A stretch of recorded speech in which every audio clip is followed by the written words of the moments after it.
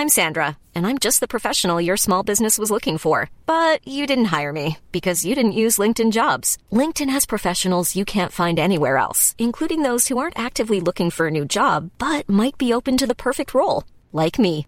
In a given month, over 70% of LinkedIn users don't visit other leading job sites. So if you're not looking on LinkedIn, you'll miss out on great candidates like Sandra. Start hiring professionals like a professional. Post your free job on linkedin.com/people today.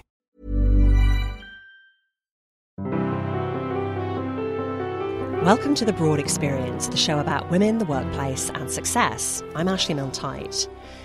So as promised at the end of the last episode on the beauty business, I'm bringing you a mini episode. It sprang from something that came up at the end of one of my interviews, and it got me thinking about how many of us work with certain conditions, physical or otherwise, and how we're experiencing the workplace differently because of that. I was wrapping up my conversation with Tina Alberino, and she's the beauty industry consultant in the last show. And I asked her if she'd mind sending me a photo to use when I published the podcast on the website. I'd noticed she used a cartoon rather than a photo on Twitter and on her own site. And she said, sure, that's fine, I'll send you one. But it's true I don't usually use a photo on social media. And it's a stupid reason, because when I go to trade shows, like, people who know me will stop me, and I'm so awkward with people. I have Asperger's, so I don't make eye contact. And so people are always trying to look at what I'm looking at. I know as much about Asperger's as the next person who doesn't have it. So I thought, hang on, I've just done a chatty 40-minute interview with someone who has compromised social skills. I told her she didn't seem like someone who was bad at talking to people. It's not so much that I'm bad at talking to people, it's that I have a very difficult time maintaining eye contact because I get distracted. So I have to kind of look away and stare at other things. Which is why she finds those impromptu approaches so excruciating. And the funny thing is, although she and I did our interview over Skype, we didn't use the camera, so we weren't looking at each other. Not that you can maintain eye contact on Skype anyway. Tina says it can be funny sometimes. A few years ago, she made a video to teach beauty professionals about the importance of face-to-face communication. I did this video and I put it on YouTube in conjunction with a blog post that I made, and I couldn't even maintain eye contact with myself while I was trying to do it. And I remember joking about it later. I made the video private since then, but I was joking about it later with my friends in a networking group on Facebook, and I was like, you know that your autism is bad when you can't even maintain eye contact with yourself when you're trying to make a recording. I got nervous in my own presence. That's how bad it is. But it's so interesting because you've been in since you were 15, you've been in such a people-oriented, people-pleasing industry. And, you know, we talk about this in my classes. I teach a lot of classes on professionalism, and my booking rate at every salon I've worked at has been phenomenal. It's been in the 98th percent. So 98% of my clients who come in stay with me, and I build a book very fast. And I had a very loyal clientele when I was a service provider. And so when I have these classes on professionalism, I tell them that the reason that I've been so successful is that I don't talk when I'm working unless I'm spoken to and I'm asked to speak. And then I answer my question and I'm silent for the rest of the appointment. And a lot of people in our industry think that in order to be successful, you have to be a client's best friend and you have to establish a relationship with them. And I have found that the opposite is true. I'm the person that clients complain to about those special relationships that these workers are so insistent on forging. And so I've told them, as long as you're consistent and you're polite, you can be cordial without being someone's best friend or asking them inappropriate questions or trying to forge a friendship with a customer. I've always found it incredibly inappropriate. But the reason I don't speak at work is because I just don't have anything to talk about. And I'm very conscious and aware of the fact that we're in a fishbowl and everyone can hear what you're saying.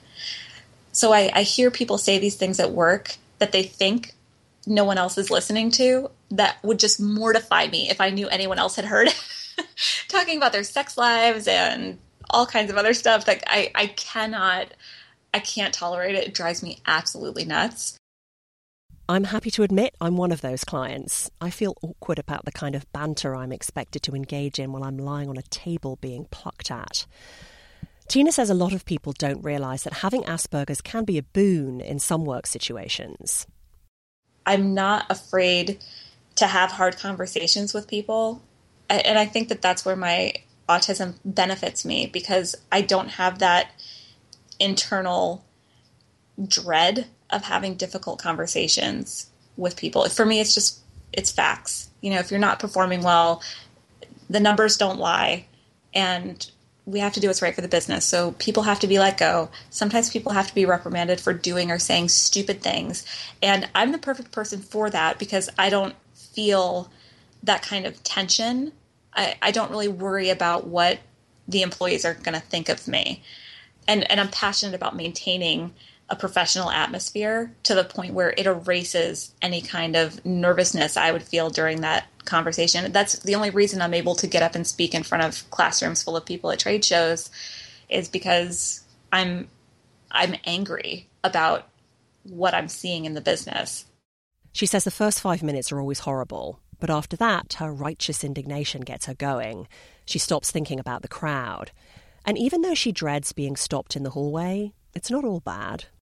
People have just come up to me and said, you know, I know that you don't like being approached by random people, but I also have social functioning disorders, and it's just so cool that you're doing all the stuff you're doing, because it makes me feel better about my ability to succeed in this industry when you say things like you had a full book and you didn't have to, sell your soul to your clients to get them to come to you.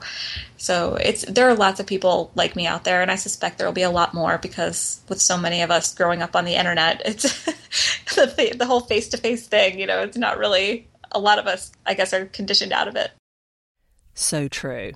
You can find out more about Tina's work at thisuglybeautybusiness.com.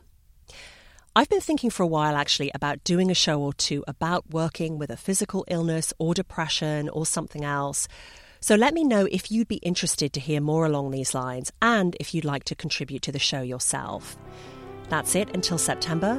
I'm Ashley Milne-Tyte. Thanks for listening.